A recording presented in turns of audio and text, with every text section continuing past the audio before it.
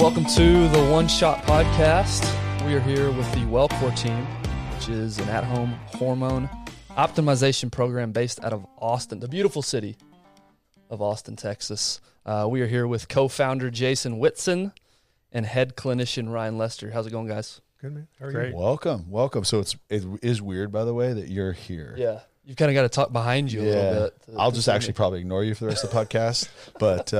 But hey, fellas, thank you for joining us. I know you guys made the trek up. We're excited to talk about this because this is an area I think that has a ton of false information spread about it, a lack of understanding, and so really, really excited to dig into this because I am a big fan of this because it's changed my life in the last year, and we'll dig into that a little bit more too. So, and I was sharing with you guys, I haven't done this before. I know nothing about it, so you're really going to be able to speak to two sides of the spectrum here. Yeah. I did want to read y'all's bios though, because number one, they're very impressive, and number two, I can't remember all this. So humor me real quick. We're gonna read this straight off the paper. First, we'll start with you, Jason. Born and raised in Austin, Texas. Previously the head of product and VP of digital at Medici. Oh, wow. Yeah. I would have screwed that way up. Okay. It's Latin for doctor, and they invented banking, the family, or something like Weird. that. Weird. Medici. All right, which is a SaaS telemedicine company. Yep. And then before getting the medical industry, he was the director of product at Under Armour Connected Fitness, where he helped design the Map My Fitness platform, which I'm sure a lot of you are familiar with. Many times. And this is really cool and was part of the development of Under Armour's first ever smart running shoe. Yeah. So I might ask you about that in a little bit. That became the Hover. That's HOVR, yeah. That's cool. All right. That's really cool.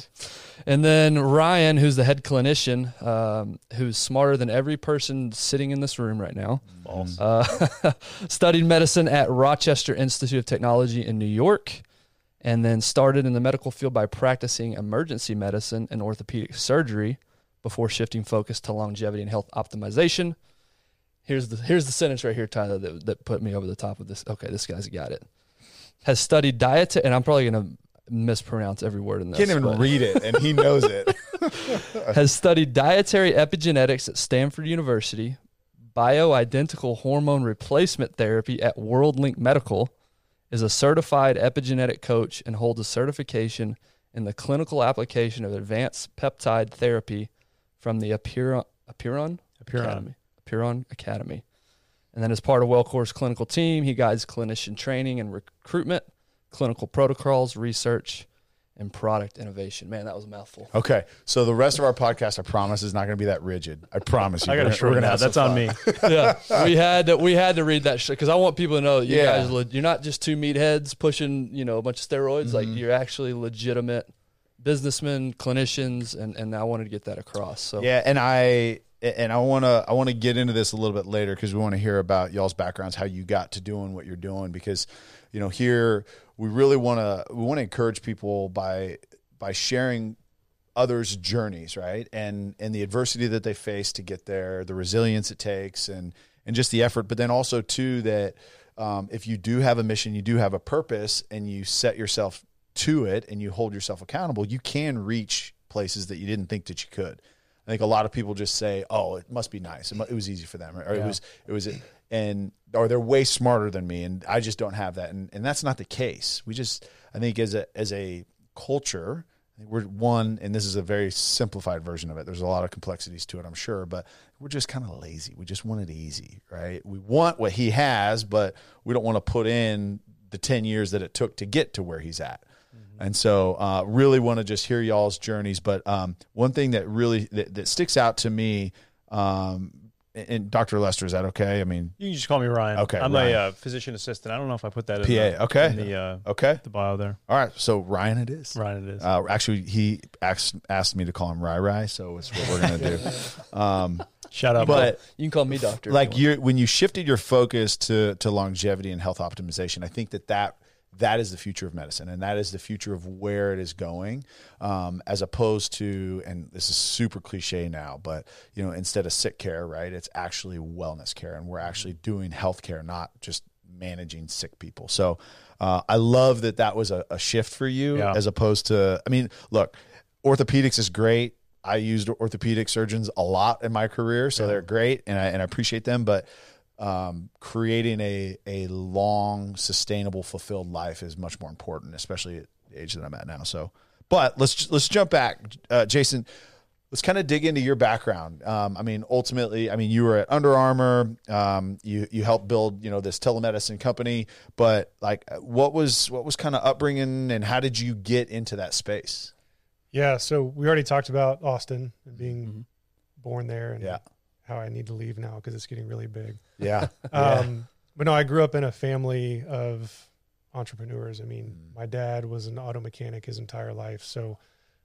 My mom was a homemaker, and I lived in a house where it was, you figured out how to do things, you figured out how to fix things. Yeah. And if you needed something, you built it. Yeah. If it was broken, you didn't go out and buy it, you figured out how to make it work, right? So I think it was instilled in me pretty early on that like work ethic was supremely important. And as it relates to health and healthcare, health insurance, this, that, and the other, we didn't have that. Like we didn't have health insurance. Self-insured, which meant if you had an injury, you rubbed dirt in it and just moved about your day, right? But I was lucky enough, I was fortunate enough to have parents with the foresight to see that computers were going to be a big thing. Yeah.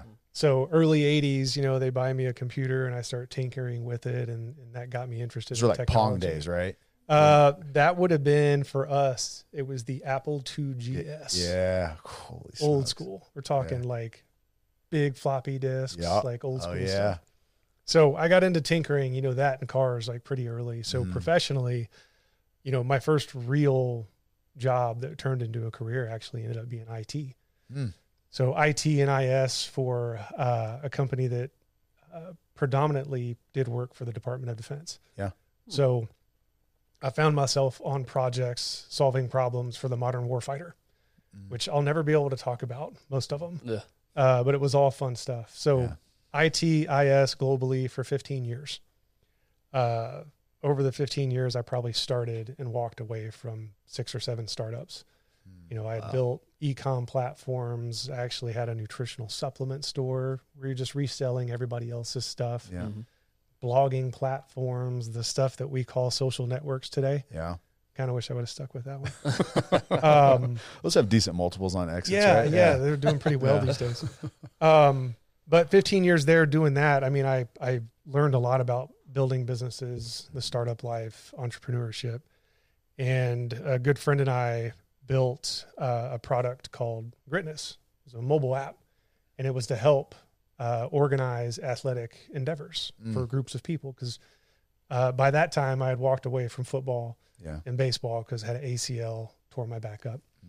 And we needed a tool to help organize our team because we're racing mountain bikes, and a lot of people don't realize like we practice that stuff, especially the team events. It turned into a piece of software that supported 23 different sports, and it became like a registration and discovery platform. Under Armour caught wind of it, called us one day, wanted us to come up to Baltimore and show them everything that it could do. Yeah. And that turned into an acquisition about 6 months later. So we joined Under Armour. My good friend. What year was this? That would have been 2015. Okay. Oh, okay. wow. Yeah. So we were there, getting to work with Jordan Spieth and Natasha Hastings and Dwayne Johnson and Steph Curry, doing a lot of really cool stuff. Tom Brady, I still wear his pajamas. But yeah, I was at Under Armour for a long time. Ran product for the MyFitness suite of apps. So at the time we had like 47 million users. So so your technology ultimately morphed into that app? Was that? That story is going to require some like whiskey. Okay. Gotcha. Yeah. Fair enough. But yeah, we got there and we got put into roles, running existing platforms. Yeah. Spent a couple years there and then, got a phone call from a founder in Austin that was trying to build a SaaS telemedicine platform and wanted some product help. So I went there. Already knew a lot about this pre-pandemic, healthcare. By the way? It is. Okay. It is. Whew. So we get there. We're building this product for doctors and practices, and everything is going great. So another 2 years there. Did a short stint as a chief product at iFly Indoor Skydiving. Oh, yeah. Oh, yeah. Love that place. Yeah, it sounded kind of funny. Can't afford it, but it's a great place. Yeah.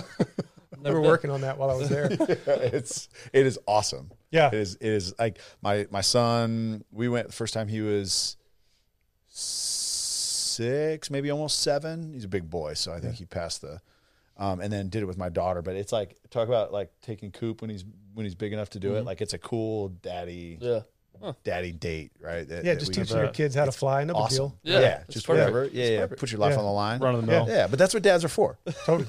It's your job. But that exposed me to like experiential retail and multi-unit like business operations, which I hadn't had. So I had this athletic performance and like technology background. And then it goes into experiential retail. You know, iFly is actually a really big business. Yeah. And then I went back to telemedicine, same company. Yeah. And that was just before the pandemic. So we were there when all things telemedicine kind of caught on fire. Yeah. And everyone needed what we had. So got to really understand the dynamics of how doctors and clinics run their businesses in that scenario versus how they want to run them, which are two very different things. But I was there for another probably couple years, and then I got a phone call from a group called Redbud Brands.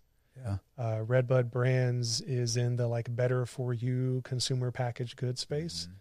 The guys behind it, I think, have about $7 billion in exits that they've been a part of. So Sweet Leaf Tea, Deep Eddy Vodka, Skinny Pop Popcorn, Waterloo Sparkling Water, C4 Energy Drink. Like, I could go on. Aren't you a major investor in C4 Energy? Yeah, I think I own some equity in that, the amount of purchases that I've given them. Then you're so it's like that. Okay, yeah, me too. He's on at least 3 or 4 One of the largest shareholders. There you go. Yeah. There you go. But I got a phone call from these guys, and they're like, "Hey, we have this idea about building a hormone replacement therapy business that kind of morphed into a human optimization platform, which is a mouthful, and you can't put that on a billboard. No one's going to know what it means." Right. But we got to talking, and they're like, "We want someone to come in and build on this idea." And I was like, "Well, that's cool, because I was in the process of building something similar here, but we're going to go in another direction. Oh, and also I've been a customer of such services for 15 years. Yeah. And we got to talking, and they're like, "We want you." So I got to join with my other co-founder, Bill, who's still down in Austin. Yeah. He used to be at the Low T Centers. Okay. So they put us together to build the business, and this guy was our first hire a few months after being there. So they paired us with an amazing clinical team, and we've been building for almost 2 years. Okay. But we got launched in late January, and our hair's on fire. Yeah. In a good way. I love it. All right. I want to put a pause in the Wellcore story, because we're going to spend a lot of time on that. But Ryan, East Coast. Yep. Grew up that side. At what age were you drawn to medicine? Yeah, kind of typical going through high school, trying to figure out what you want to do. You're like, I'm pretty good at this. I don't like that. Were you smarter than everybody then too? No, I was kind of one of those kids who did really well, but had to work really hard to do it. Okay. And mostly just because I was disciplined and worked hard, but definitely not the sharpest tool. So we're going to pause, because I kind of skipped ahead. Where did that come from? Where did the discipline come from? Was that instilled from your parents? Mostly sports, I think. I was a 3-sport athlete. Okay. From the second I could walk, I played sports. My mom definitely instilled that as well. She had her own business, and for sure I gotta give her some props. But sports, I think, taught me so many things. What does hard work do, and how to lose, and how to fail, and how to bounce back and try again. Question about your mom, because I'm going through this with my boys. Is all these lessons that I want to impart on them, is it nature? Is it nurture? Am I going to have anything to do with it? I don't know. And that's kind of what I'm discovering right now. Do you remember your mom having conversations with you about discipline, or was it more just watching the way that she worked? Yeah, it was more just watching the way she carried herself, made decisions, kept pushing in her own personal or professional career. And I remember her always telling me, you're going to college kind of thing. Yeah. But yeah, so got it from her, got it from sports, and decided I loved science, was pretty good at it, and she was a sonographer, so ultrasounds of babies. Yep. And she never really pushed me into medicine, but I always enjoyed helping people, and it came kind of naturally to me. So I didn't at the time want to go to medical school and just go be in school for that long. That really turned me off. So I found out about physician assistants and was able to shadow a couple. And one thing led to another. And before I knew it, I was at RIT in their PA program. What's the difference? This is me being stupid. What's the difference between PA school and medical school, like from a time standpoint? I actually had that exact question. So. Yeah. So PA school, it follows the curriculum very closely. Yeah. It's essentially condensed down to about 50%. Yeah. So it's 2 years of, in the classroom didactical work. It's usually a year of clinical rotations, and then a year of extra training or research. Yeah. It takes 4 to 7 years to get through school, whereas, physicians, it's 4-year undergrad, 4-year medical school, and then residency. Yeah. So it's significantly longer. Okay. And in most states, a physician assistant has to practice with a collaborating physician. Yeah. So they can't practice independently. Yeah. But you can. What's nice is you can bounce around and practice in any field of medicine. Okay. So. Well, and if you've ever been to either a general, if you've ever been to even a specialty healthcare facility, 90% of the time you're working with a PA. Yeah. Because docs come in and nothing, I'm not saying anything bad, but docs will come in, they'll sign the script, which you can sign scripts too. Mm-hmm. Yeah. So, I mean, they'll come in, hey, how's it going? Cool. Great. See you later. Right. They're on the rotation, but the bulk of the work in my experience and my health history has been done by the PA. Yeah. Either probably PA or a nurse practitioner. Yeah. So bridge the gap there for us. Where do you go from PA school to, how did you get introduced to? Yeah. So, figured out pretty quick I loved surgery, was really interested in that, and I liked emergency medicine. So out of school, it was 2009, found a job in emergency medicine at a big level 1 trauma center in Rochester. Worked there for a couple of years, and then it just kind of burned out pretty quick. It's shift work, super high stress. Shifts are what? 18 hours? I mean, how long are shifts? No, the most they would let us do is 12-hour shifts. Okay. So Grey's but it could Anatomy's be full of it. Well, those are residents, right? So residency programs are just a whole nother situation. But it was shift work, so you could be working, 8 hours from, midnight to 8, or you could be working a 12-hour 7 to 7. Just like there were days where I'd wake up and not know what day it was. So, decided I wanted to pursue surgery, orthopedic surgery. So started that at a big hospital in Rochester. Did that for about a year and a half, and then decided I didn't like the cold weather anymore and wanted to come someplace south. And had a good friend went to college with that moved to Austin. He kind of planted the seed. I've been thinking about it. Scored a job and moved to Austin in 2012. Okay. Joined a busy orthopedic group. Specifically, I joined a hip and knee specialist. Yeah. So we were doing mostly hip and knee replacements, ACL reconstructions, knee scopes. Yeah. Texas is prime for that, right? Like high school sports. Yeah, absolutely. Plenty although a majority of our work was hip and knee replacement. Oh, okay. So mostly dealing with advanced arthritis. Yeah. But did that for about 8 years under a really great surgeon, and then I just felt like I was always kind of a biohacker. Coming out with my athletic background, I always liked to work out, stay in shape, and was just always looking to improve my health, and was doing the biohacking thing on the side, and was just like, some days I'd go to work and I would just find myself, injecting cortisone into big joints that were arthritic, and we didn't have time to talk about nutrition or sleep or exercise. And, we're seeing 40 patients a day, and I love the patients. I love the people I worked with, but I just was like, I just feel like I was on the front line spinning my wheels. Yeah. And seeing people get, just the general population is getting more unhealthy. Yeah. Yeah. So I decided I really wanted to change it up and pursue the precision medicine, the biohacking, the performance medicine piece a little bit more. And, it took a while to really find that. And luckily I was able to get connected with a Puron, a company that's based out of Austin that really does kind of concierge level precision performance medicine comprehensively. And worked with them for a couple of years, learned a tremendous amount, and then was introduced to Jason and Bill over at Wellcore. And I'd already done a little bit of work in telemedicine, and so it seemed to be a great fit and a great opportunity. Man, that's awesome. I love it because I can only imagine. It's like, hey, like, yes, like business is good, it's busy, we've got tons of knees and hips to replace, but what if they didn't have to go through this? What if they had healthy knees and hips because they were taking care of themselves early on and they had a plan early on? Right. Did that mess you up mentally at all? Like you had this, maybe you had an idea of what that career was going to be like going into it, and then maybe it wasn't so much what you thought. Did that? Yeah, I mean, it was a bit of a confronting position to be in because I loved working with patients and helping them improve their health, but I felt like I was kind of limited in what I could do. I didn't have the time to do it. Really, it was just focused on ortho, and so it was a tough call to make. Yeah. Again, my mom was very encouraging and saying, you gotta take some chances. Yeah. And the shift was exactly what I needed, and I'm so happy I did it. Awesome. I love it. Okay, so Wellcore. So you briefed it a little bit, Jason, on what kind of the thought process was behind it. Your co-founder coming from the Low T Center, but what was the mission, and what were y'all trying to do that was different that hasn't been done in the market before?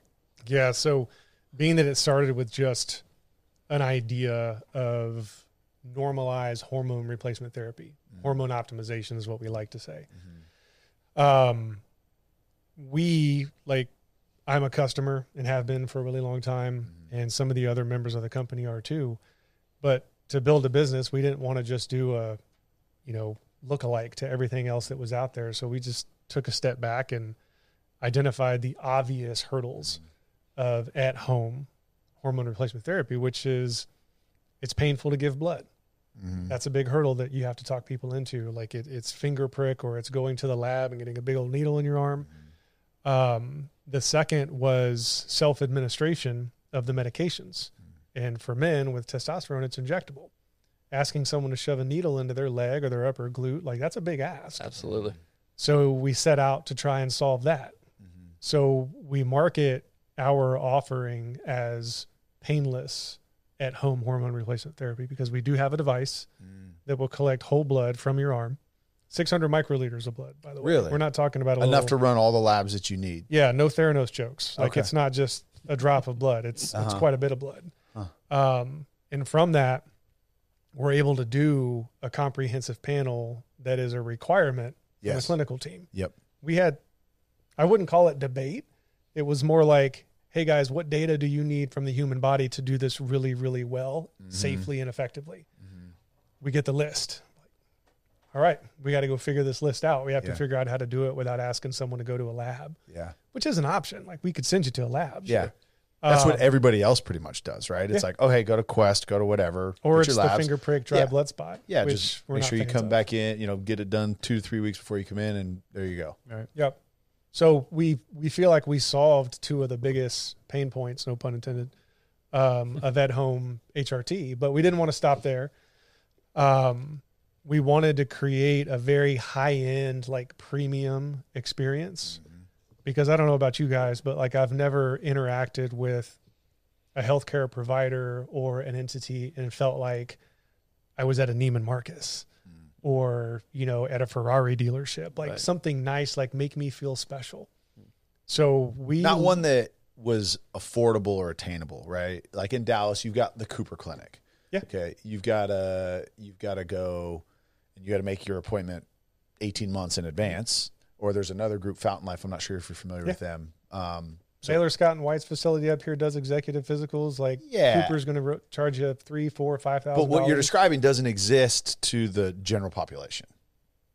The high-end premium at-home experience? Yes. We don't think so. Yes. I mean, we're very familiar with our competition, and we think we're up here, of course. Yeah.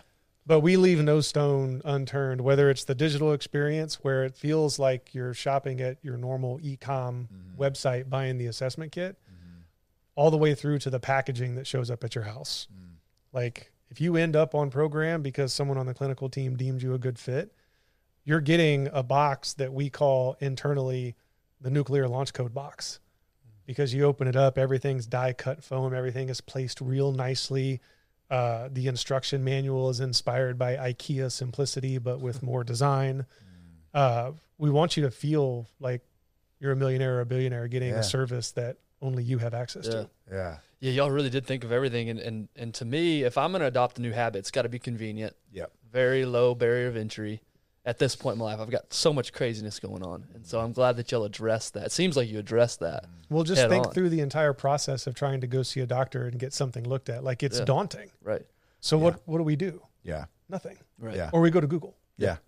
Google told me years ago that 76% of all adults in the United States go to Google first when they have an ailment. Wow. Oh, yeah. That's my 100%. wife. Yeah. My wife, my in-laws, my parents, 100%. And then it always leads back to the worst case scenario too. Always. It's the worst case diagnosis. You're like, but I just stumped my toe. I'm gonna die. Like, what's going on? The other element too is removing the inconvenience of pharmacies too, which have become, in my opinion, kind of a cluster. Like, they're really hard to deal with. There's a shortage of medication, right? It's hard to get certain things, and so that's been the biggest pain point for me, is like, okay, look, I only know that I want to go here because everyone, like, the CVS is all these, it's a nightmare to deal with them. So to have it directly sent to you, and then to have access to a clinical team that can walk you through the whole process, I mean, that's, you guys, you bring a sign-up sheet? I'm not. We haven't even talked about the benefits of it. Like, we're going to get into the clinical stuff. We're diving into that, but But all of those things, in our opinion, add up to better access to care, but also just better care. Yeah. Like, if you've established a relationship with someone on our clinical team and they're kind of like right there available to you on your phone, like, you don't have that with your other doctors. You've got to go through, the front desk, and then you're going through somebody else, and you might see the doctor when they come by to just shake your hand and walk out of the room. Right. They've got to crank through appointments as fast as they can to put food on the table. Right. And like that, we're not putting our clinical team in those situations. Yeah, I love that. Yeah, let's do a little discovery here. So I don't remember if I said this on or off record, but I am a novice to this world. I know nothing about it other than what I've read, sporadically on the internet. Tyler does this himself. So again, we're kind of on blast, man.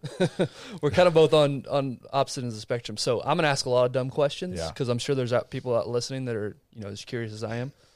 Maybe let's set the table with, when you say hormone replacement therapy, what are you talking about? What are hormones? What type of hormones are we talking? What is this whole world?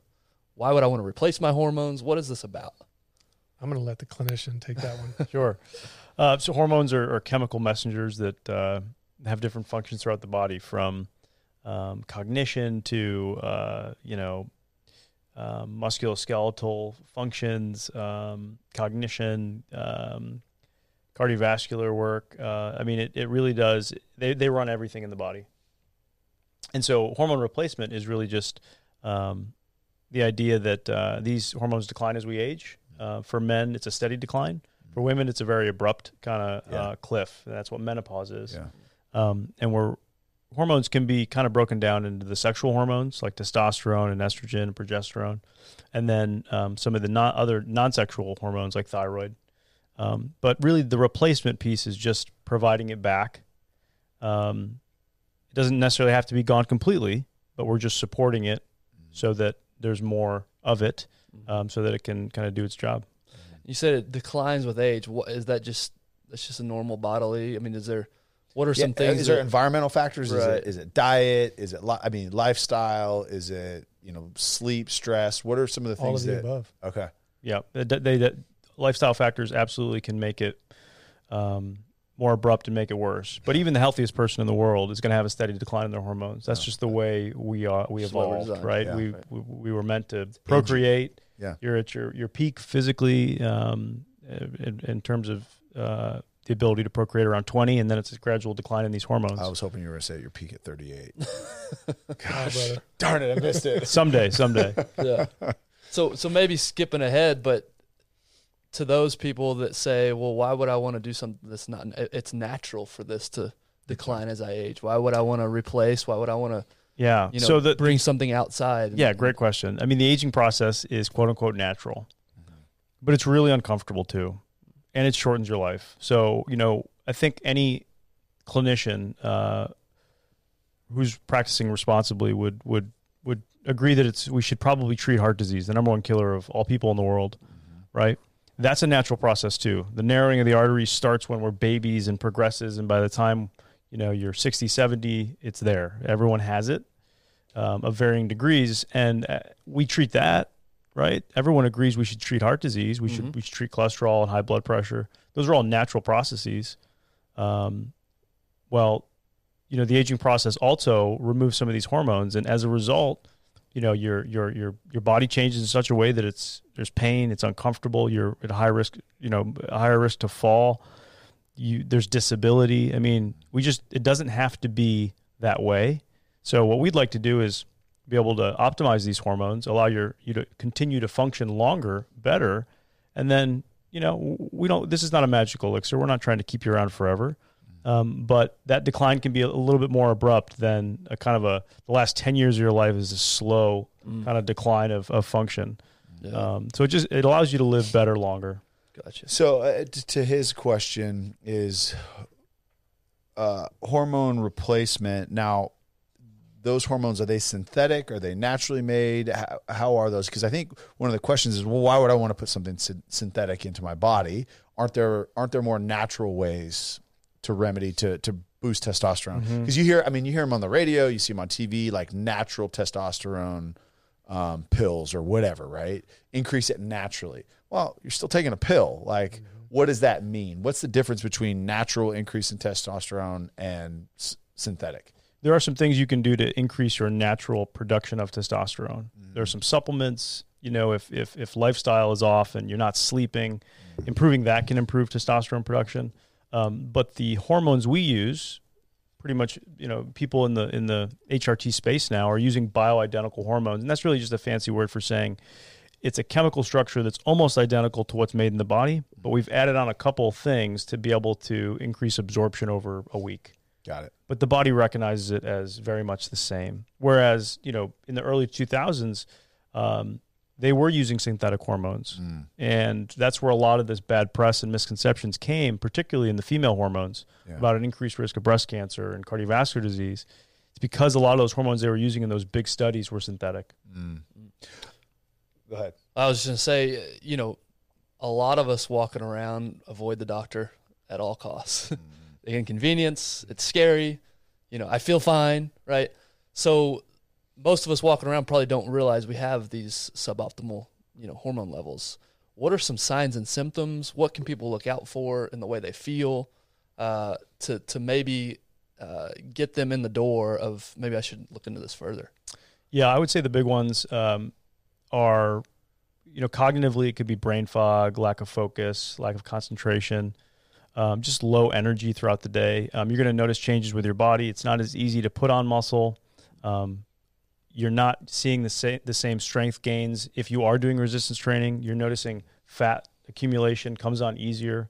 You can notice some sexual function changes for both men and women.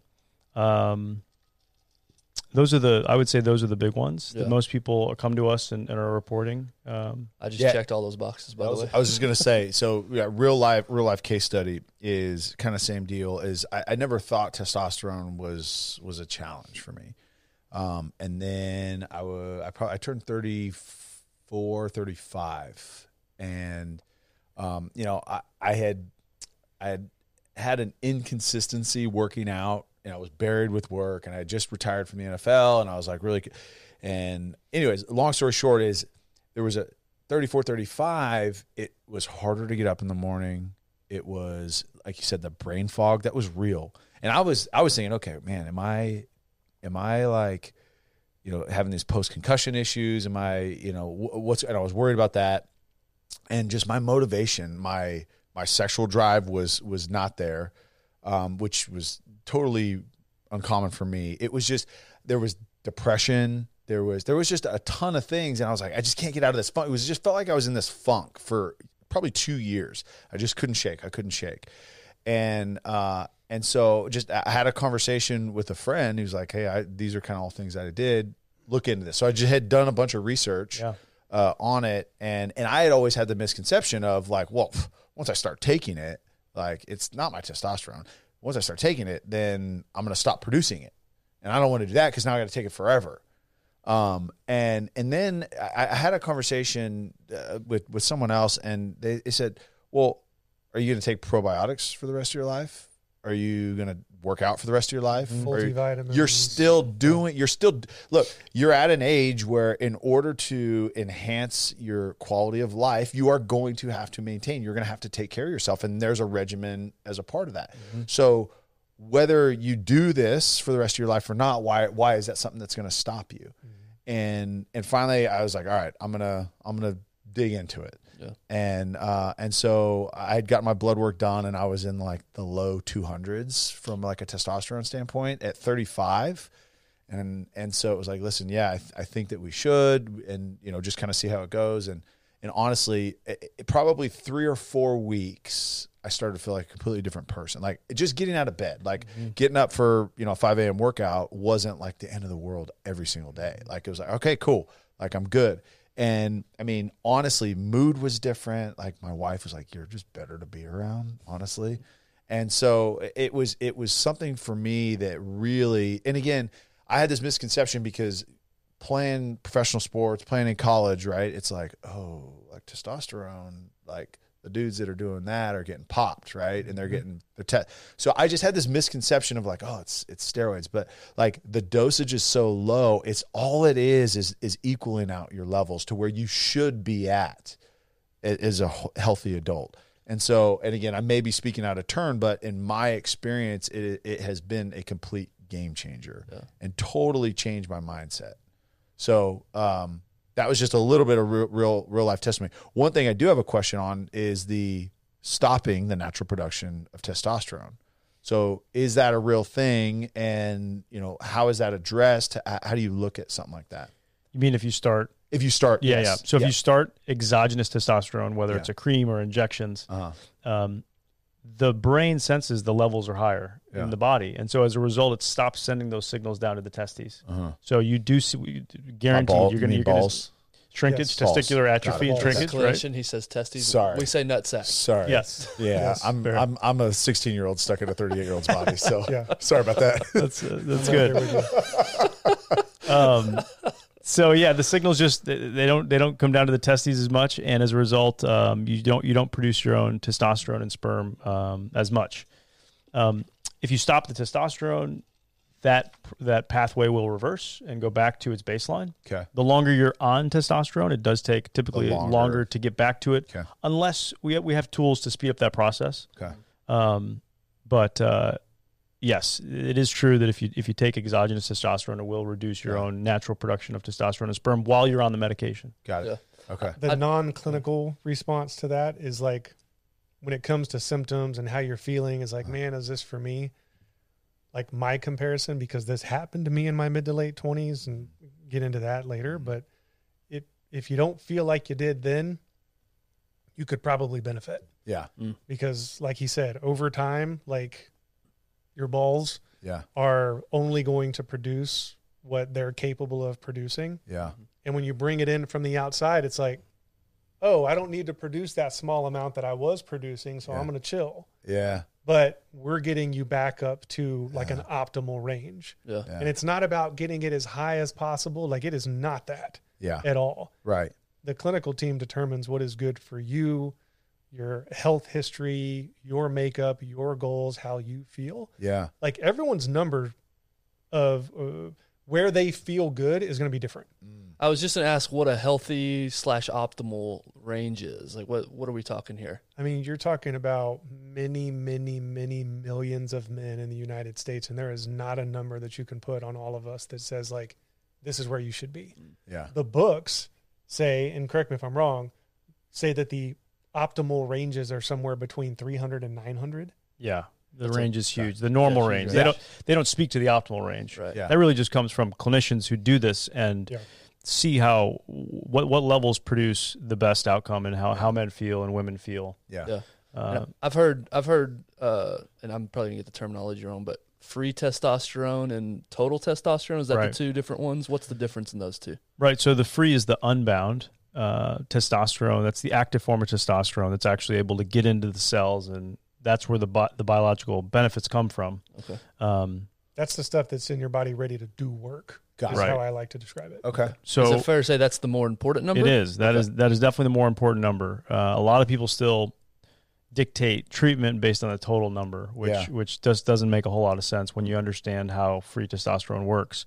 So that's really the difference. Okay. And is what the free test, you said 300 to 900 is a wide range. What about That's free? a total number. So Yeah. free. The 100. Yeah. The hundreds is the total. Right. The free is like a double-digit number, right? It's typically 1 to 2% of total. Okay. Yeah. So if total is 900, if total is 900, free is typically going to be 9. Okay. 8 to 9. I'm not being disrespectful. I'm actually pulling up my labs right now. Yeah, I figured you were. Yeah. No problem. So we're obviously 4 dudes, 6 dudes in the room talking a lot about male replacement, but I'm assuming females could benefit from this as well.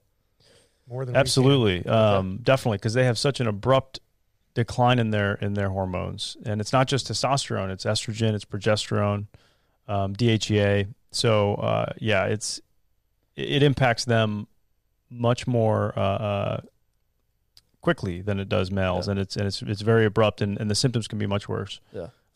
So it's extremely important.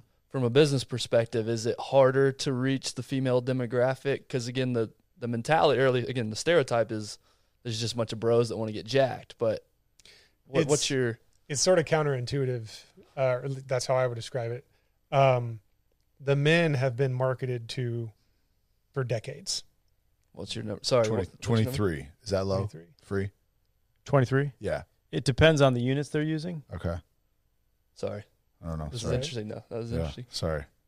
What's your We're total? over here mathing. Total was, and this was, by the way, I had been off for like 2 months, just because I was lazy and I didn't remember culture. We're lazy, but I had been off because I just hadn't gone and gotten labs. 182. Sorry, it was lower than that. Was my total. Wow. 182. That's impressively low. Yeah. Yeah, that sounds low. Again, I know nothing, but that sounds low. I mean, When he talked about 900 compared to 182, right. one of those is lower than the other. So, and it was a noticeable. Those 2 months, there was a noticeable difference just in my overall daily performance. And I'm talking, at work, interacting with people, parenting, being a husband, all of those things. There was a noticeable difference. And yeah, it was like my wife had to literally call and make my appointment. She says, "I don't know why you just haven't gone." And she's anti, she won't even take ibuprofen. She's anti-medicine, but she just has seen the benefits and how I feel just on a daily basis. So sorry. Yeah. No, let's close the loop on because we do have 3 females that listen to this podcast. Yeah, so let's talk to those 3. We'll talk to all 3. Yeah. So guys, we've been marketed this stuff for decades, and it's typically packaged as, pardon the language, but one of our female teammates coined this term. It was always about boners and biceps. Yeah. Because it's easy to market to dudes about that stuff. We know that it's about so much more than that. It's sleep, drive, mental acuity. There's a lot of studies talking about how it can help fight depression, heart disease. The benefits are vast. With the ladies, I can respect that their healthcare, especially preventative healthcare, has been pretty much ignored for decades. Yeah. But I can damn sure understand how important preventative healthcare is, which is, I put hormone optimization in the preventative healthcare bucket. Yeah. So ladies, whether it's birth control, just natural cycles, to Ryan's point, they kind of fall off a cliff or they're pushed off a cliff by introducing things like birth control. So your question of, is it hard to reach that audience? No. We've actually discovered that they're extremely eager to have some help because they've been ignored for so long. I imagine. Yeah. Now, we've talked about, and we're going to continue talking about it, but the TRT, the HRT kind of component of it.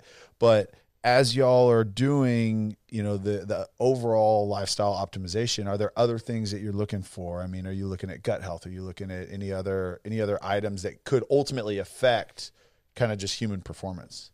This is where some of the entrepreneurship and startup and building a business comes in. Yeah. We have aspirations of getting into several different areas to hit that big vision of complete personal optimization. Yeah. Hormone optimization is, in our opinion, a foundational element Agreed. of overall health and wellness. We got to start there, because your diets, your workout plans, your cold plunges, like there's a bunch of marginal gains hiding in there. But like if you're battling a hormone imbalance, I don't want to say you're wasting your time, but like you could be doing so much better. So we want to nail this part of the business. We want to be really, really, really good at it. We want to be like the number one company for normalizing at-home hormone replacement therapy. Yeah. And then moving into nutrition, nutritional coaching, nutritional supplementation, activity tracking, but also like fitness coaching. And, we'll probably have to find our way into mental health if we're able to realize that vision. Yeah.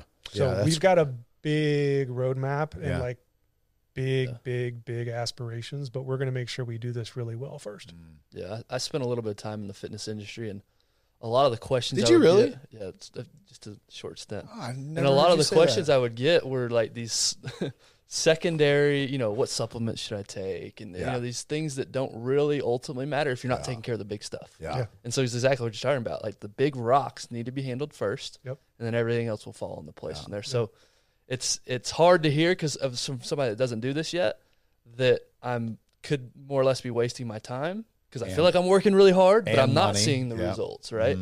And so it's like, well, take care of the big rock first. Take care of the big thing first. So let's just say someone has not put their health at the forefront, and they're just kind of in an unhealthy phase of life. So most of the United States, go on. Correct. Yes.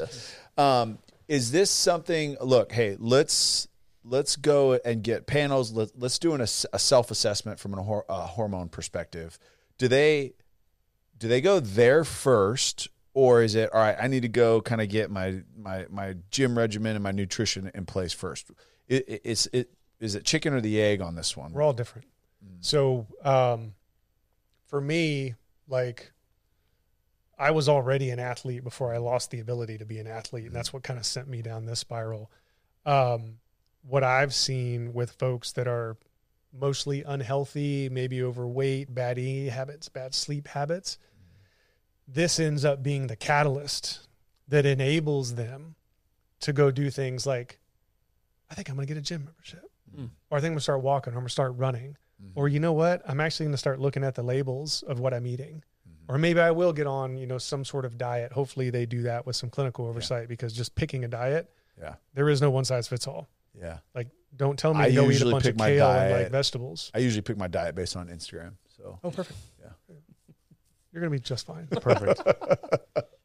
So yeah, this is an enabler in our opinion. I was hoping you'd say that, because having felt it, I was already working out. I was doing those things. But if you have a hard time going to the gym and then just like suffering through it, give yourself the opportunity to start feeling good. And like you said, okay, you know what? Right.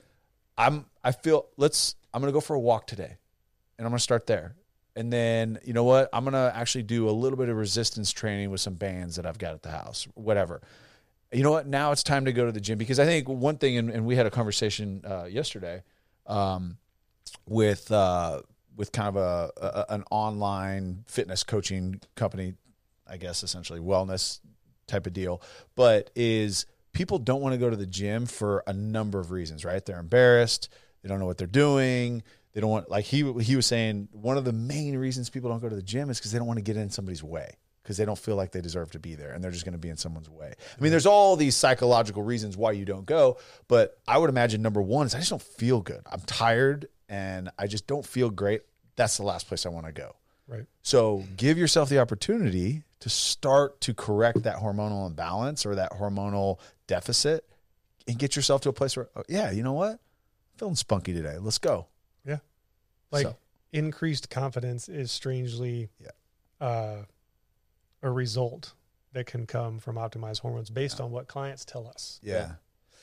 You said did you say earlier you've been doing this for 15 years? So perception is reality. I feel like his balls are super lazy now. I feel like this is something that just came out of nowhere the last couple of years. But clearly it's been around for a while. Well, my situation is unique. Okay. I mean, I lost the ability to walk in 2004. Wait. Okay. Yeah. So So let's go there. Yeah, we skipped over that in the I grew up story. playing baseball, football, basketball, golf. I mean, Texas boy. Like we're playing all those sports out of the womb. 2004, I'm wanting to go out for a semi-pro football team down in Austin. And at the time, I was like 195, 198, and I liked hitting people. I was a free safety. So I started looking at the rosters. You too? No, I said you were a psychopath. Yeah, basically. Yeah. Hey, my favorite kind. I grew up watching Steve Atwater, man. Like I want to hit people. Darren Whitson, psychopath.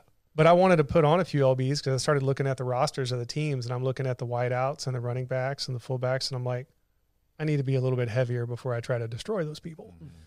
So the fastest way for me to put on weight was legs. Yeah. I'm at the Gold's Gym in South Austin, and I'm in the squat cage. Oh, no. And I'm warming up because back then I was bigger. I've got 2 plates on each side to warm up. Yeah. Right. And the rack or the bar wasn't centered on my back. I could see it in the mirror. Well, back then I could just shrug it, move it. And I shrugged it. And when it came down on my shoulders, my core was relaxed and my spine wasn't aligned. So L5S1 got cheese grated, basically cut in half and spit out the back. And my leg stopped working. Oh, luckily I was at the top of the squat and I just fell forward in the rack and put the bar up. And I like had to just kind of like shimmy and grab, every Smith machine and leg press machine on my way to like the exit. And I look up, and at the time my roommate was up on the elliptical or something. And he's doing this. I'm like, get down here. Like, get your ass down here. I've got a problem. This guy had to like put me in his little car that he called a sports car. I hope he watches this. It was not a sports car. The Miata, wasn't it? I know it was. Close. But he had to like help me up the stairs to the apartment. And embarrassingly enough, he had to like put me in bed. Like I was messed up. Gosh. Because I used to work for a group of spine surgeons. Like I knew what was going on. Yeah. So I was bedridden for several weeks. And surgery was not an option. I wasn't going to do it. And I found a myopractor who kind of, it's not a chiropractor. Like they're like myofascial release, like kind of realigning you. Okay. Man, he got in there and did a bunch of stuff and got me back on my feet. I still had a horrible limp and horrible sciatica, but I was at least mobile. So I started PT. And, another few weeks, couple of months goes by. Well, then I'm starting to realize that there's more than just the spine injury here. I no longer cared about my work, and I loved my job. Didn't care about work.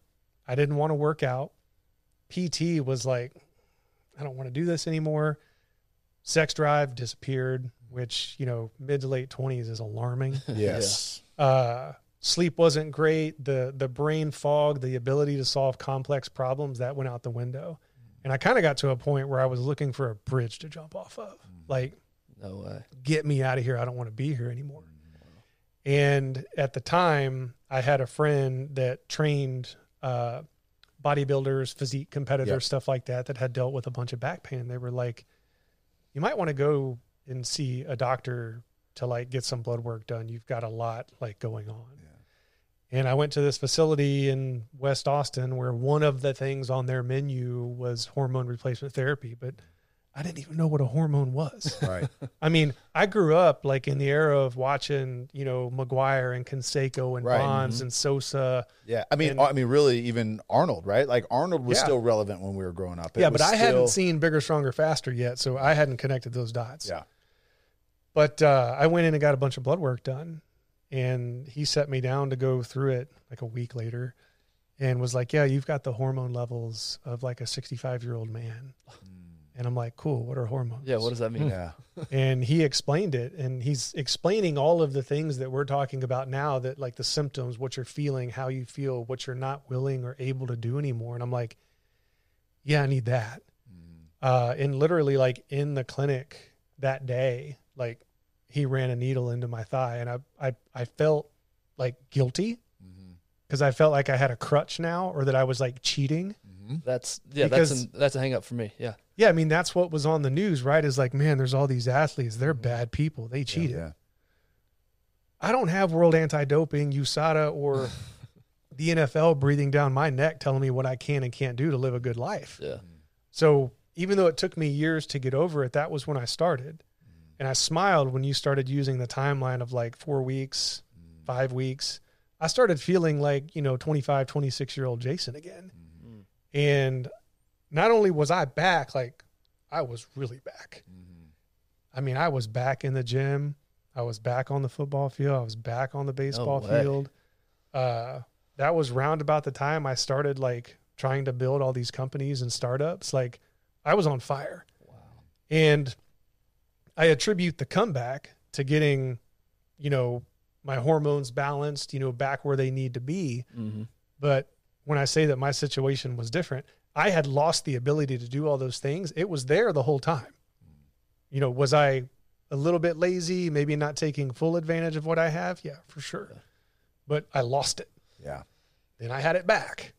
I wasn't going to lose it again. Yeah. That's a hang up for me when I think about this whole thing is the ego part of, because I spent a lot of my time pressing the easy button, looking for the shortcut, the easiest route. Yeah. And so that's a hang up for me now. Is like, no, I can do this by myself. I don't need that extra help.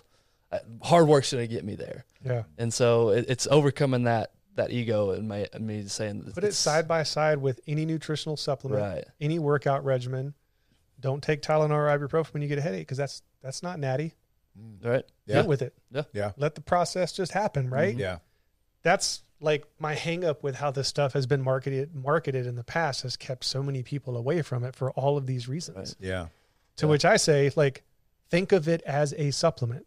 It's something that at least your body was making before. Right. Yeah. We introduce foreign substances all the time and call them nutritional supplements. Yeah. You're putting something back that nature took away from you. Yeah. For me, mine was abrupt.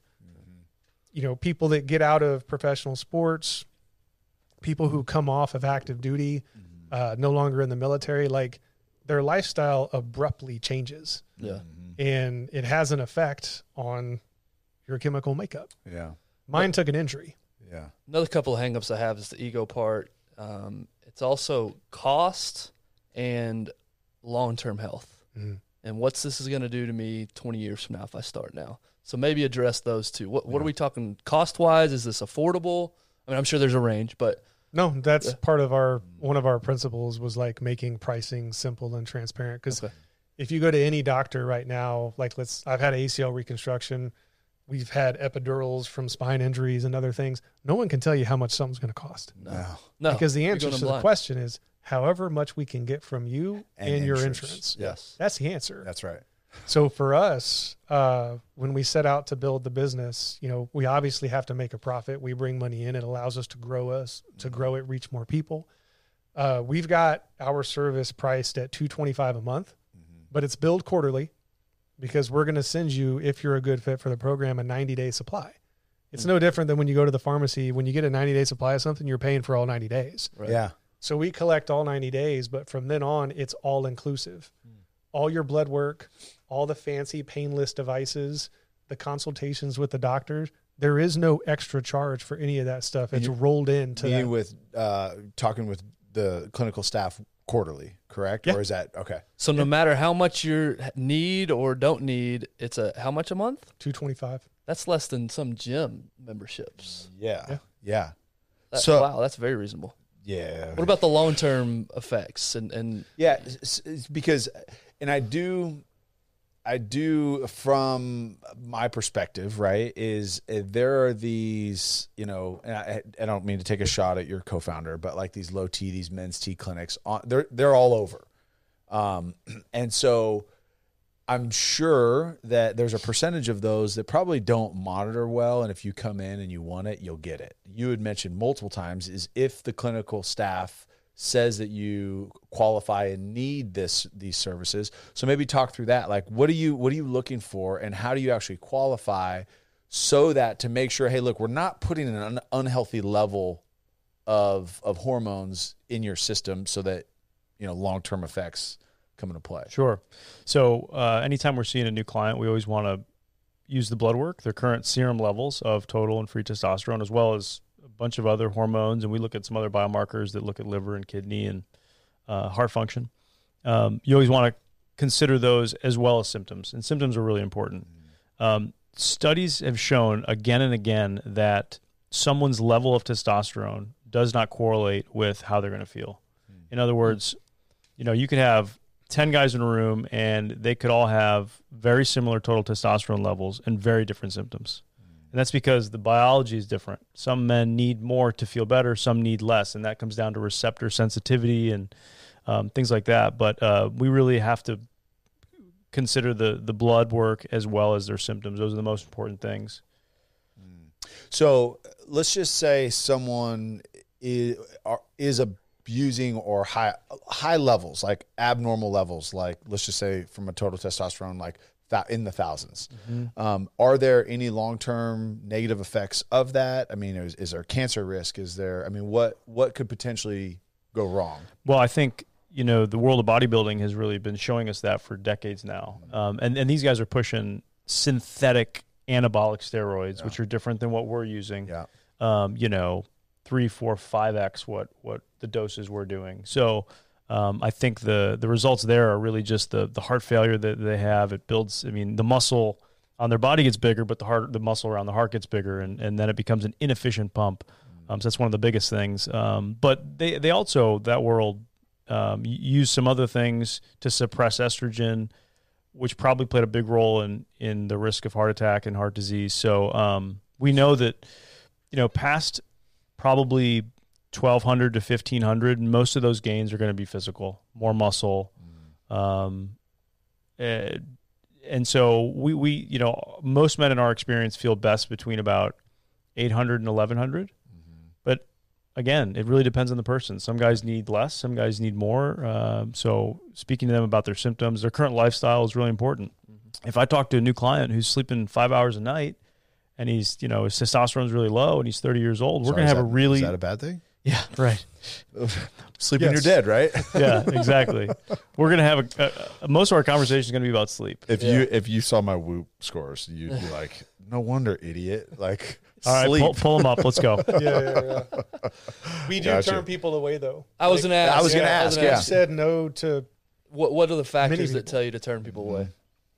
Why do you say no, Ryan? So, first and foremost, we want to make sure the program is safe. So, we're a little bit more conservative. I would say a lot more conservative than most of the people in this space, as well as any clinician you run into in kind of a brick and mortar. We're trying to build this thing at scale. And so anybody with a history of blood clots, history of certain cancers, if we think they're abusing the medication, they're for whatever reason, if it just doesn't add up, we need to be aware of those things. Those are the big contraindications. If somebody's hypertensive, they come into their blood pressure is over 140 over 90. We're not going to treat you. You got to go get that taken care of. Whether it's improve your lifestyle or go get on blood pressure medication before we start the program. What about other like cholesterol? Do you look at those numbers? We do. We look at a traditional cholesterol panel.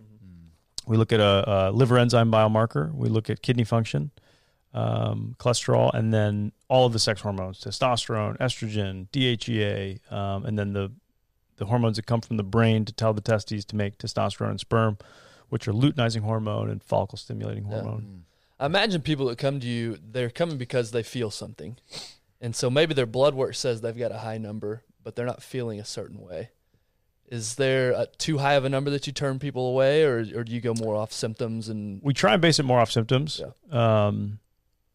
But if things just don't add up, we got to dig into that more. I mean, people are abusing these medications. There's a reason it's a controlled substance, and we don't have to get into all that. But I mean, we need to prescribe these responsibly. Yeah. Something that has come on my radar recently, and I've seen it that I don't understand, but peptides. Yeah. Right. The difference is that something that y'all. Not currently, but it's something we're considering, offering down the road. Okay. What are peptides? What is that? So think of a peptide as a really small protein. Mm-hmm. So these hormones are big proteins, and they're made up of these small building blocks called amino acids. A peptide is just a much smaller segment of these amino acids. Okay. So if you think of a pearl necklace, the hormone is the pearl necklace. If we just take a quarter of that could be a peptide. What's the fuss with all? What's it called? Semaglutide. What's the deal with that? I've heard a lot about that lately. What is that? It's like a weight loss magic pill or something. Yeah, it's a magic injection. Yeah, magic injection. Yeah, it's a GLP-1 agonist, which is the medical term for the category of medicine it's in. But it's it was created, 5-10 years ago, and it's really caught steam over the last several years because it's so effective at fat loss. It was originally FDA approved to treat diabetes, but they noticed these participants in the studies were losing so much weight. It drastically reduces your hunger. It does a bunch of other metabolic things that allow you to drop the weight, and it even improves blood glucose regulation and control. It's really a revolutionary class of medications. But there's a lot of people out there using it when they probably don't need it. Instead of changing their lifestyle, they're using these medications to drop 10, 15 pounds. Yeah. But for some, it's a life-changing tool. Yeah. Unfortunately, most insurances don't cover it. It's expensive. So we're in kind of that place where we have a great tool. We're really not sure who should use it, who shouldn't, and how to get it to them in the most efficient manner. Is it designed to be long-term, or is it a quick studies fix? show if you start it and you lose a bunch of weight, you got to stay on it to lose the weight. Just to keep it off. To keep it off. I'm sorry, to keep it off. Yeah, because that's a question, and we have people that we're close with that have done it, and it's been a game changer. Yeah, but it's like anything new, right? And anything that is in medication form, like TRT was 10, 15 years ago, is it's unhealthy. Like there's no way that you should be losing that weight, or you're hurting your body, or how are you ever gonna get off of it? Like, and it's so new, but I've just seen people like it does change their life. Now the question is what's the relationship in body fat and lean mass? Exactly. Yes, is there a reduction in lean mass as well as body fat? Probably, yeah. Unless you're really focusing on protein intake, collagen, most people who are not strategically increasing their protein are losing lean mass and fat, which is totally counterproductive. Yes. Because then your metabolism slows way down, right? When your lean mass decreases. Just from a longevity perspective, one of the best ways to reduce the risk of chronic diseases and bad things happening and living a shorter life is to, as you get older, maintain and increase your lean muscle. Yeah. If you're dropping both lean muscle and fat, that's totally counterproductive to kind of a comprehensive health. Okay. It's also a little bit worrisome that like some people will start taking some of those meds, the weight just falls off of them, and they're like, I can just keep eating Twinkies and zebra cakes. Right. Like, this is all good. Yeah, I just have one Twinkie a day and I'm stuffed. Right. And then you stop taking it. You're like, Yeah. weird, all this stuff come back, and now I've got all these other like health issues because I didn't make a change. Yeah. And it comes down to, like you said, lifestyle change. Does it impact your lifestyle change? Because ultimately that's what it is. When we're talking about weight loss and weight loss or weight gain, and it comes down to caloric intake. Regardless of what you're taking, it comes down to energy balance equation. That's right. That's right. So are you I'm burning. I was trying to think of a more scientific term to sound smarter. I couldn't. But burning more calories than you're consuming. Like that's ultimately, do you lose weight or do you not? It's an oversimplistic way of looking at it, but I mean it is. And so this is something, right? You said there's this precedent. I didn't realize there was more metabolism factors like and benefits from it. So that's interesting to learn, and that's awesome. Definitely. But yeah, are you changing? Are you creating a healthy lifestyle? Like you said, are you making sure that you have the vitamins and nutrients that you do need in your diet now that your diet is reduced, the size of your intake is reduced? And that, I mean, I'm assuming if you're on that, you want to be monitored and you want to make sure that, okay, hey, like I am supplementing areas that I'm maybe deficient in because I'm just not eating as much. But that's an interesting movement right now. We're seeing I hope people use it as an enablement tool, like what we talk about, because you talk about the gym and people not wanting to go in. Like, I'm sure we all know a handful of people that, used to be fit and athletic, and now they've like had a few kids, they've gotten into their career, and they're like, I can't go into the gym looking like this. But if they can shed some lbs and then get back in there, like maybe that's the push that they needed. That's what I would like to see. But I mean, we can't control. Yeah, it's just a component of a lifestyle. It's not the end all be all fix. It's part of a healthy lifestyle. I know everybody listening to this is going to go to Wellcore for their needs in this regard. Yeah. But what do people need to look for? I feel like there's a ton of companies out there. How do we know who's effective? What's safe? How do we know who to trust in this field? Yeah, that's hard, and it's a job that our marketing team is tasked with right now. But one thing that we like to compare ourselves to, especially when it comes to the competition, is Are they using whole blood, and are they doing comprehensive panels? How many analytes, or people use the term biomarkers? How many blood tests basically are they doing? How much data are they getting from you to determine whether or not this is a good fit? And if it is, personalizing it to fit your needs, right? After that, I think it's about access to care, the tight feedback loops that you have with that team. So we assign a clinical team and a client success manager to everybody that becomes a client. That's really important to us because people have questions. I don't get to see all of them because I don't look at every single detail in someone's clinical chart. That's not my job. I run a different company than what Ryan works for. But it's blood test, how much data, how convenient is it?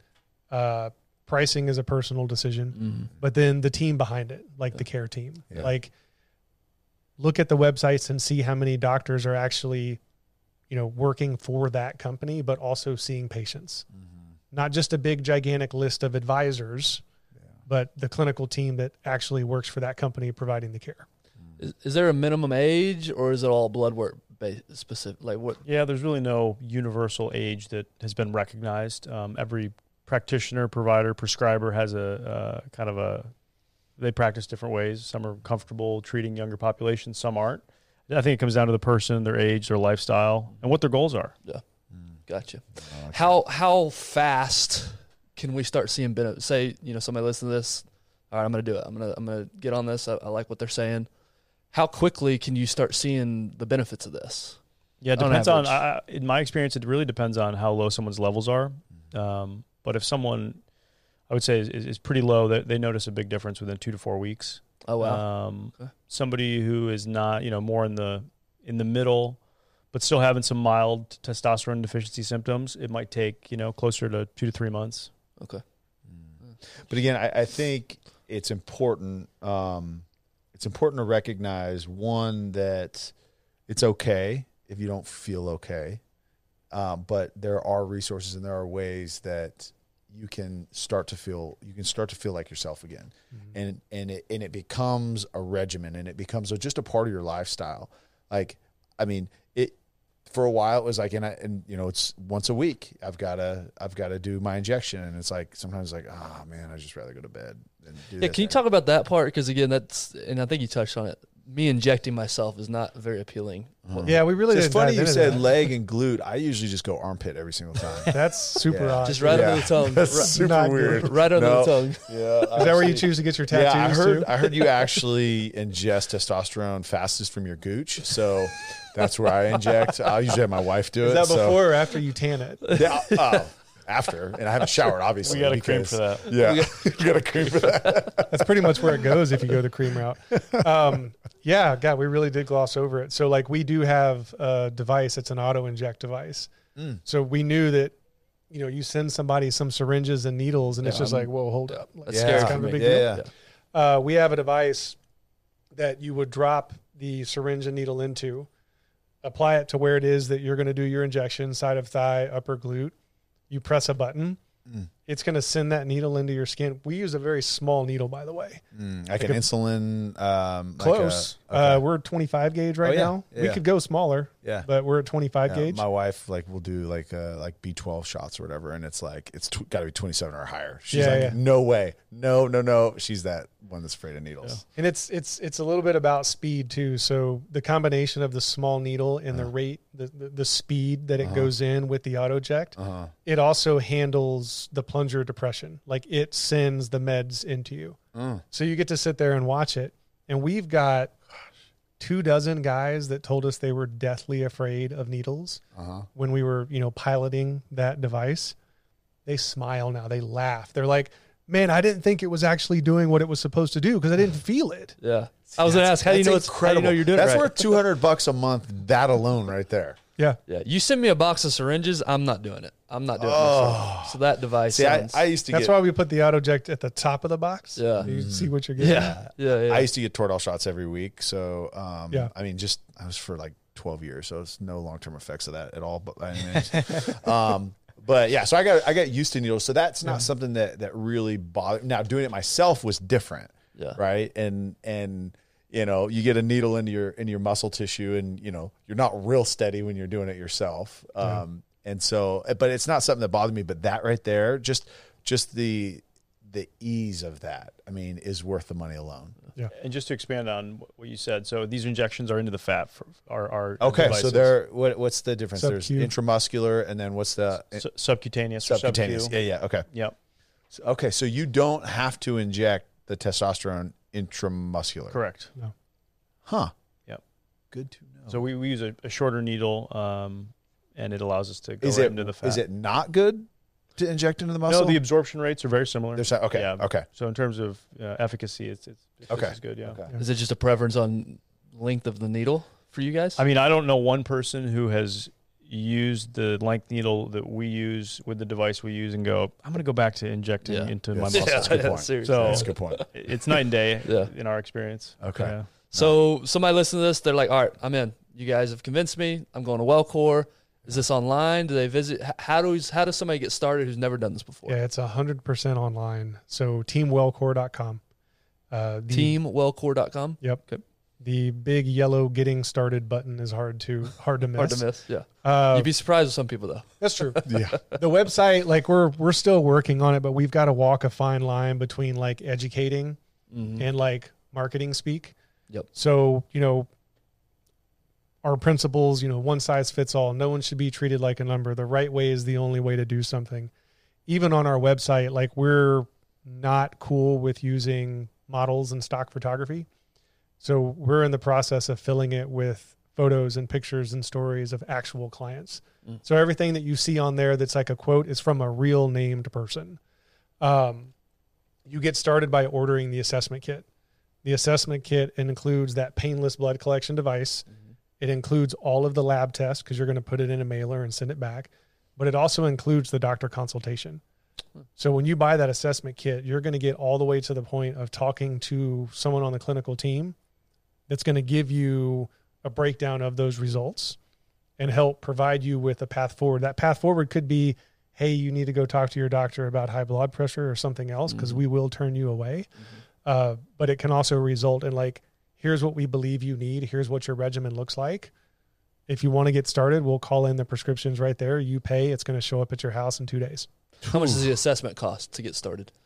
We've got it on there right now for $199. Okay. But did we do a promo for the podcast? Well, the great thing about a podcast is this isn't live. If you use one We'll have shot, Yeah. you get it for $198. So One night. Okay. Yeah. We have a promo code for this podcast that'll allow you to get that assessment kit for $29. It's about $600 or $700 of value. goodness. Wow. Okay. All right. So when you hear this, go to our Instagram, one.shot.pod. And we'll have all the information link. We'll have some clips of this episode, but we'll lead you to teamwellcore.com to get started, and then and Tyler's got it pulled up. directions. There is a massive yellow button that it's says big. Get started. Start today. Thank you for making that easy for us for sure. mouth breathers over here. Yeah. Okay, so question now that I've seen all that, where do I start? Yeah. That's that yellow button again. Man, this has been awesome. No, I'll this tell you, is great. again, I came in not knowing much, just the things that I see on the internet and from who knows who, and it's been great to sit down with two experts and really, and I'm sure we left out some stuff that people are wondering, but go to that website that Tyler talked about. So this has been very helpful. Here's the thing though is, Ben, just if you start doing this, you're probably going to die in like 6 months. So I wouldn't do it. So probably just stay away. So we do these things, Saturday sufferings, and we'll like do these hard workouts and we film it. And like the last two I've gotten Ben, and he's beat me in all the other ones. And so if he starts to feel a little bit better, I'm not okay with that. Yeah. I enjoy winning. It's always You gonna kneecap him coming out the office. right. Like, you went to Wellcore. Okay, so now your ankles aren't going to work anymore. Yeah. So just Start putting saline in his testosterone that's injection. right. You know what? Let me inject for you, Ben. I got you. That's awesome. Any final questions from you, Ty? Man, this was awesome. Look, again, as a believer and future client of Wellcore. I don't know who you use right now, but you're gonna get rid of them today, and we're going to Wellcore. Yeah, and man, it's just it really is a life changer. And I was like Ben, hesitant, and I was very weary of just the thought of like, testosterone supplementation and going that route. And again, I may be saying these things wrong, but it has been a game changer just in my life. And it's helped with relationships. It's helped with parenting. It's helped with work. It's helped in so many areas. Like you said, it was that catalyst to get me back to where I was and get me going and get me on fire. And so, and it's a journey that I'm excited to just continue. And my goal is, you talk about longevity and the studies that you did overall, like that is something that I'm really, really focused on, is making sure that, look, I'm not going to get to a point where, I'm immobile, I'm sick all the time, I have my family taking care of me. I want to do everything I can in my control to limit my exposure to that. Look, life is life, right? I'm not in control. Someone else is. And if they choose for me to get cancer or whatever, it is what it is. But the things that I can take care of, I'm going to take care of. And this is a huge part of that for me. And so I can't say it enough how important it is to make sure hormonally you're in line. And my wife is someone that hormonally was super out of whack. And sorry, babe, if I'm putting you on blast, but like birth control at an early age, right? They put young, like teenagers on birth control, and not because she was a floozy out in Fresno, California. You know what floozy is? No, I've heard it, but I couldn't define it. It's like loose, like it's like okay. Yeah. And so that was not her, but like regulation of, again, there's a bunch of guys in this room, right? Just making sure like that, she was just regulated on her monthly deal. Dude, you're digging holes. We know what you're talking about. Yeah, super digging. Anyways, but point is, and years of that, and just hormonally, she was way out of whack. And for the first time, she's feeling great again. So, she's taking more cc's of testosterone than I am. I mean, her Adam's apple's getting bigger. Her traps are bigger. It's great. So your wife's doing this as well? Yeah, I love it. Like nothing's better than when like I'm giving her a massage and her traps are bigger than mine. It's awesome. Dude, you're scaring away the totally the kidding, right y'all. Totally kidding. That is not what it is. But that's the misnomer, I think, in females, and we talked about it a little bit. Well, even males. Nothing we do is going to turn you into a 6'4", 265-pound defensive end that can run a 4.4. Damn it! Like it doesn't work like that. Why not? It doesn't work like that. It's going to put you at the best like you can be. Yeah. Like it's going to optimize you for what your body is capable of doing. And you want to talk about enablement. You're talking about aging. The vision that we want people to buy into is, do you want to be, 55, 65, 75, 85 and thinking about retirement or like going into a home? Yeah. Or do you still want to be running a few times a week? Maybe you're still doing pull-ups and push-ups and lifting weights, but you're there for your family, mentally and physically. Yes. Like aging gracefully is not a term that I am a fan of. Yeah. I want to like go until the wheels fall off. Yes. And I don't mean wheelchair. Yes. Yeah. I've always said that I'm scared to death of getting old and at least not the right way of getting old. Sorry, one last question. I should have asked this earlier and you probably already answered this. I just forgot, but how often are reassessments? You do the initial assessment, and then how often are you retaking your blood to make sure you're on the right track? We're going to send you a kit before you need a refill. Okay. So it's quarterly. Yeah. Got it. So you're going to get an assessment kit because the docs are going to want to look at your blood again and make sure that we've got you tuned and that you're feeling the way that you want to feel. Yeah. And then you just drop it back in the box and mail it back? Yeah.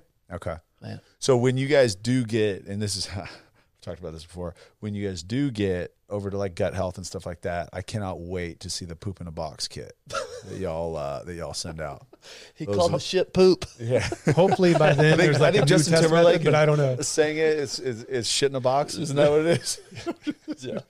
But it's that's one of the most awkward things I've ever done in my entire life. By the way. Oh, But you've anyway, done that? super weird. Yeah, Okay. it's super weird. That's awesome. Yeah. But again, it's necessary, and it gave me a lot of insight into kind of how my gut really is operating and the impacts on that. So Yeah. Before this episode gets pulled, let's probably end it there. yeah. Go ahead. Great things we can edit, Man, David. Jason and Ryan, this was awesome. Thank y'all so much. I know y'all's Thanks, time is guys. valuable. We really Yeah. appreciate you coming up here and sitting Ditto. down in person. It's always different. Zoom's great, but having people in person is great. Definitely. Yeah. We enjoyed it. We appreciate you guys having We us. appreciate y'all so much Thank for you. answering our dumb questions. TeamWellcore.com. Go check them out. And again, go to our social media. We'll get you guys directions on how to get in contact with these guys. But man, we're fans of what y'all are doing. Support y'all any way that we can help. Please let us know.